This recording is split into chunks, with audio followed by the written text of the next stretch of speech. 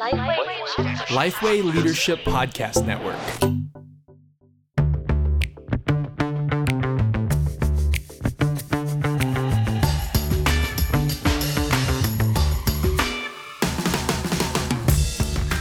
Hello, I'm Madeline Galea. And I'm Derek Hanna. Welcome to The One Thing, a podcast designed to give you one solid practical tip for gospel-centered ministry every Monday. Hi, Derek. Hello, Madeline. Every Monday. What's been happening in your world?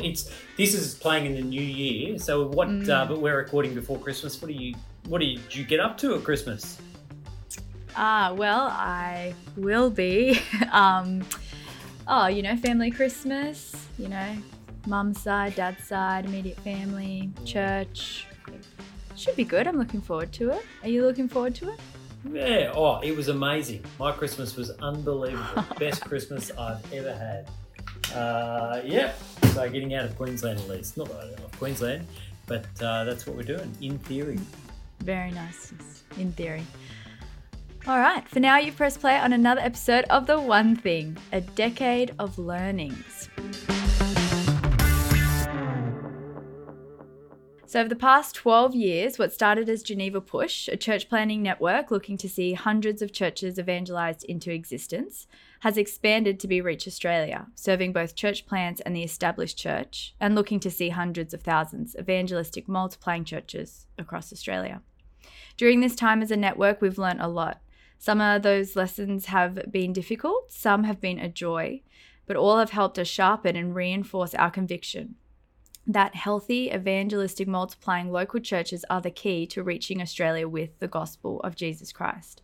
And so having seen over 114 churches launched throughout the network, we wanted to pause and reflect on what was working, what needs attention moving forward, and at every point giving thanks for the amazing work God has done in drawing people to himself through all these churches. So today we're going to talk about the key findings from a survey we sent out to our planters and church leaders in the network. And there are encouraging truths and hard truths, but our commitment as a network is to face reality, learn from it, and move forward with those learnings for the good of the wider gospel ecosystem in Australia. Our prayer is that God will use what we've learned to strengthen all our convictions about what he is doing in Australia. So today we are going to talk through 5 areas. It's very exciting, Derek. They excited? are. Oh, well, yeah. It's been an exciting time getting the results back. It's been a long time coming, actually getting out there and collating them. And good. As you said, some of it's confronting, but it's always insightful and most of it's really encouraging. So it's good. The 5 areas that we're going to go through: evangelistic impact, church growth, leaders' health, multiplication and training, and leader reflections. Were you surprised by the results? That's a good question.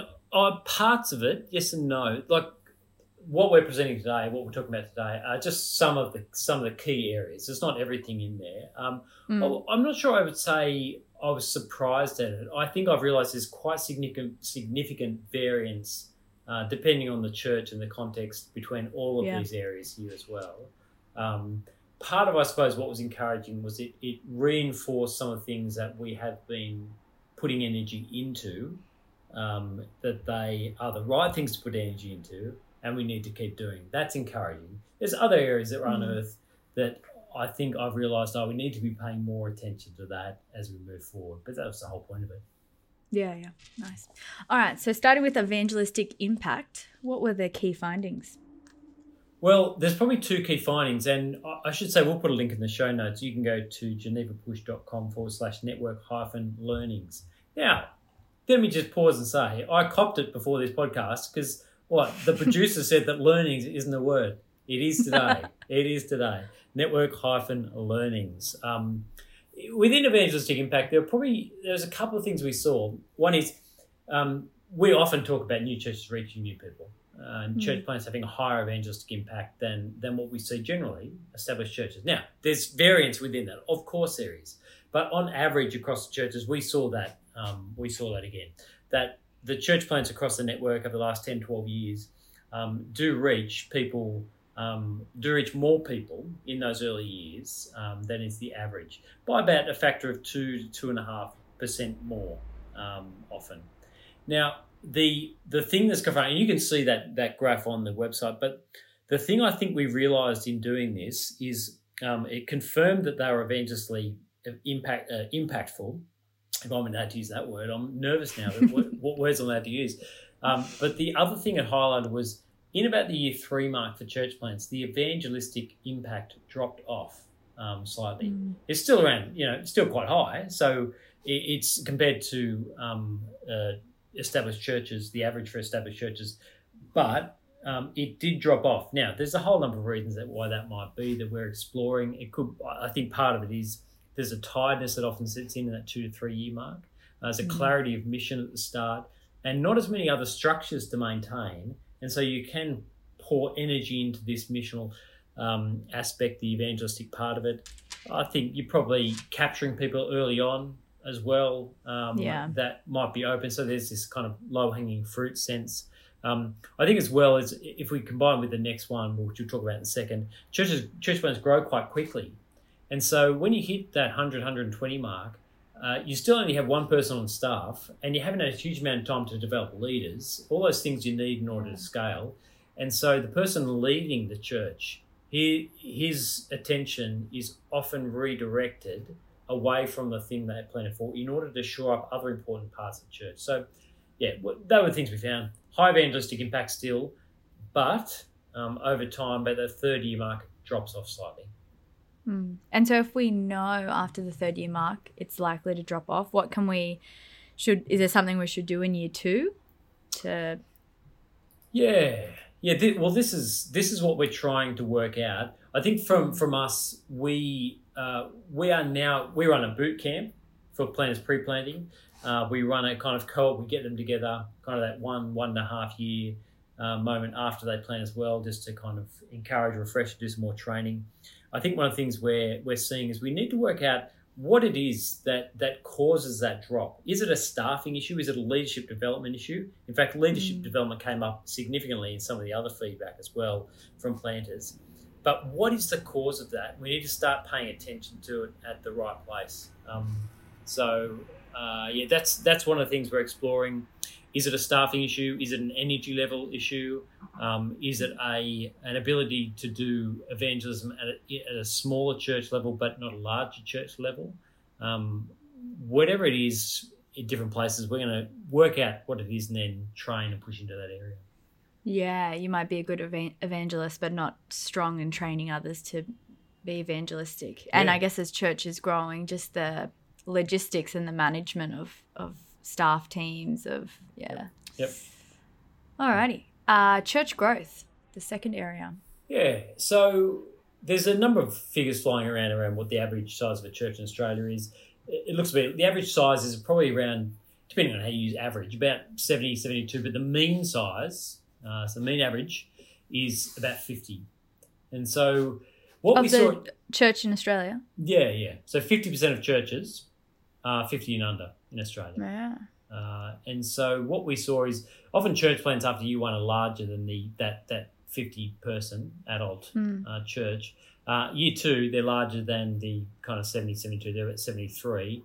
And there's a trajectory that goes upwards. It's not, it's not exponential. It will plateau at some point. In fact, they hit barriers, about the 120 barrier after year 4 and 5. But in year 4 and year 5, they are hitting that 120 barrier. So there is a significant amount of growth in church plants that runs counter to the size of Australian churches and generally the church growth percentage of established churches. There is a dynamic there that plays out. Now, I think that if you combine that with the evangelistic impact, I think that does help to explain if a church is growing that quickly and it started from scratch, a lot of the systems are having to be created on the fly. And therefore, the people who are creating the systems, their attention, as those systems get more complex and bigger and you have to scale, their attention gets diverted. But that was what we're seeing, that often after the 4 to 5 year mark, sustainability for church plants is there. And we're seeing a consistent growth upwards as they head towards that. What is it about? The 120 barrier is often a barrier churches bounce against, and a 200 barrier is the other barrier. Interesting. All right, church growth was number 2. Now number 3, leaders' health. Yeah, so look, this is coming off. This survey was done in between, I think, August and October of 2021. Yeah. So the end of what was a long 2 years for leaders. And we asked three things in terms of leaders' health. One was around their spiritual health, one was around their emotional health, one was around their relational health. And so we saw mostly for planters, they reported their spiritual health. Spiritually, they were doing pretty well. They were doing all right. So they felt connected to God in terms of their convictions around ministry and their identity in Jesus. They all felt quite positive about that. That's great. Yeah, it is good. That was really encouraging. I suppose not surprisingly, as we pushed into emotional health, not surprisingly, people were feeling pretty drained. It had been a long 2 years. And going from week to week, not knowing whether you're going to have to, whether you're going to do church that week or having to pivot on a dime at the whim of a government announcement or understand the latest policies, all those kind of things just drain people over time. Caring for people when they couldn't see them face to face. And so their emotional tank for people was quite low at that point. Now, I think a lot of that would be COVID, but not all of that would be COVID. Yeah. The last part of it was the relational health. And these two things, I think, are connected. That planners reported that they were, in terms of, there were two things I've pulled out, you can see it on the side, where they're actively refilling that kind of emotional relational tank. Were they finding context where they could connect with people, where they came away energized from it? And were they developing those healthy relationships in order to see that happen? And for both of those things, the answer was quite low on them. And so they weren't seeking out people who would help them re-energize and recharge, where they could just be themselves with, people who would ask them questions about how they're going, where they didn't feel like they were the pastor in the situation having to solve a problem. And so low emotional tank, not really connecting with people as well as they would like, and particularly not connecting with people who would recharge them. All those things were contributed to through COVID. I don't think they're necessarily caused solely by COVID. I think what we saw in there was actually something that happens to people in ministry and planters all the time. Ministry is overwhelming. It's all-consuming so often. And the first thing that goes are those connections that we might see as extraneous, those connections we might see as frivolous. Because I've got 25 people in church who want to have coffee with me to talk through things. I've got leaders I need to care for, staff I need to care for. The last person I need last thing I need to do is go out to the movies with one of my friends and catch up afterwards for a beer. That goes, because I'm just too tired to think about it anyway. But those things are the things that recharge the tank. So while I think COVID didn't help in this space, I think it actually just unearthed habits that we have developed in ministry that are unhealthy. Yeah, no, that makes a lot of sense. It is encouraging though that the feeling emotionally low, that tank didn't necessarily cause people spiritually to, didn't necessarily impact their relationship with God, that their convictions around ministry and their time with God, that still remained strong. I feel like one can often impact the other, but that's great to see that it didn't. Yeah, I wonder, it's an interesting observation, because I wondered as I saw that whether that is part of our heritage, Reformed evangelical heritage as well. I think we do have very strong gospel convictions when we go into ministry and when we're in ministry and about life, about what's driving us. And so we always talk in Geneva Push and Planning and Reach Australia about gospel convictions. There is a heaven and a hell. There's only one way for people to be right. Life is short. God's desire is people would be saved, and we're all within that. And so I think we do have, our heritage provides deep convictions and connections with those things. I think we need to pay attention perhaps to the connection of those things to the others, because I think eventually that might be the last to drop, but if the others drop, it will drop. So I think we need to pay attention to all the things. We aren't monochromatic. There's more to us than just those things. Those convictions feed us and drive us, but they're not the only thing we need in order to be a full, whole person. Yeah. Number 4, multiplication and training. Yeah, just quickly on this one. This was the other area that came out. The thing particularly I was looking for here as we were asking these questions was, how many people in church are serving? So the average percentage of people in church, normal churches that serve, is about 55%. In plants, it's about 72%. Not surprising, again, in those first few years, because generally it's all hands on deck. Everyone who's in there is, they're not carrying anyone. Everyone's doing something, high percentage of serving. But the areas that I really was keen to work out where we're at was with trainees in planters. How many plants were taking apprentices with them?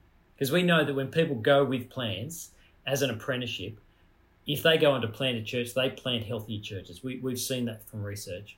And about 41% of church plants had an apprentice while they were planting. I want to see that number get much higher. That's one of my goals in the next few years, see that number get much higher. We saw as well about 13% of churches that were planted have planted again, 13%.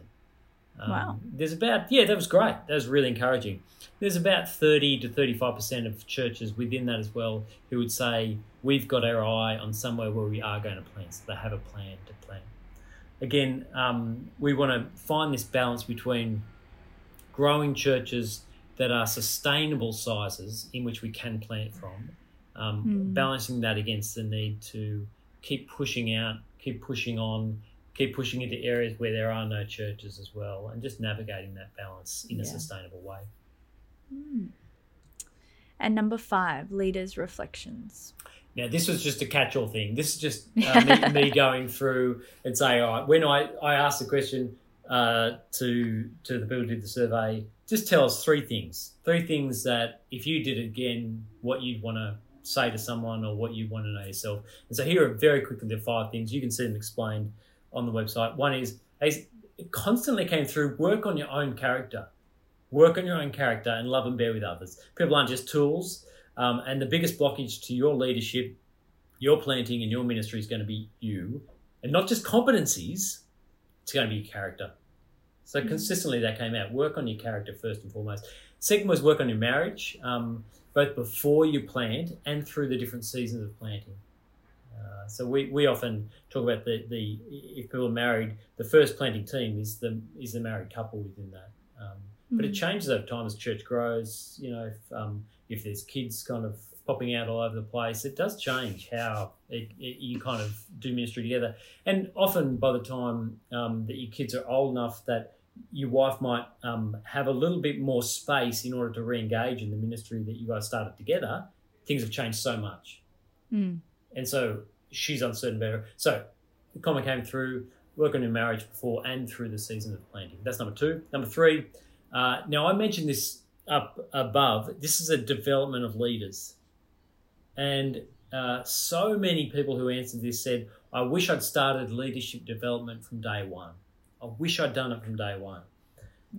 Because there's so much hustle to do with church planting. You just do things. There's so many things to do. You're just constantly scrambling to keep things together. And often it flows up to the planters or a small team around them to do it. But this idea, you have to train people from day one in order to be able to scale in years 2, 3, 4, and 5 and beyond. And if you don't, you just hit a blockage. Number 4, small adjustments better than hitting home runs. There's no silver bullet in planting. Everyone plants wanting to kind of grow a mega church or thinking they're going to crash through that 200 barrier in 3 years. And so I've got the silver bullet. You quickly learn on the ground, actually, you're better just to make small adjustments. And gains. Review, check, review, but do. So small adjustments and gains are better. Here's the last one. Follow the areas that God is leading. You plant with a particular idea in mind as to what it's going to look like, people who you think you're going to reach, and sometimes God does something quite different, brings different people. So rather than just being so pig-headed and saying, that's not who I'm interested in reaching, this is what the strategic plan says, to be open to the fact that God may be leading in a slightly different direction and seeing where the gospel fruit is there. That were the 5 things. That's good. Oh, I like that. You can totally cut this out, Tom. But I was listening to a Bezos. I'm just going to say this to you. Simon Sinek was talking about Jeff Bezos and why he's like an exceptional leader in his mind.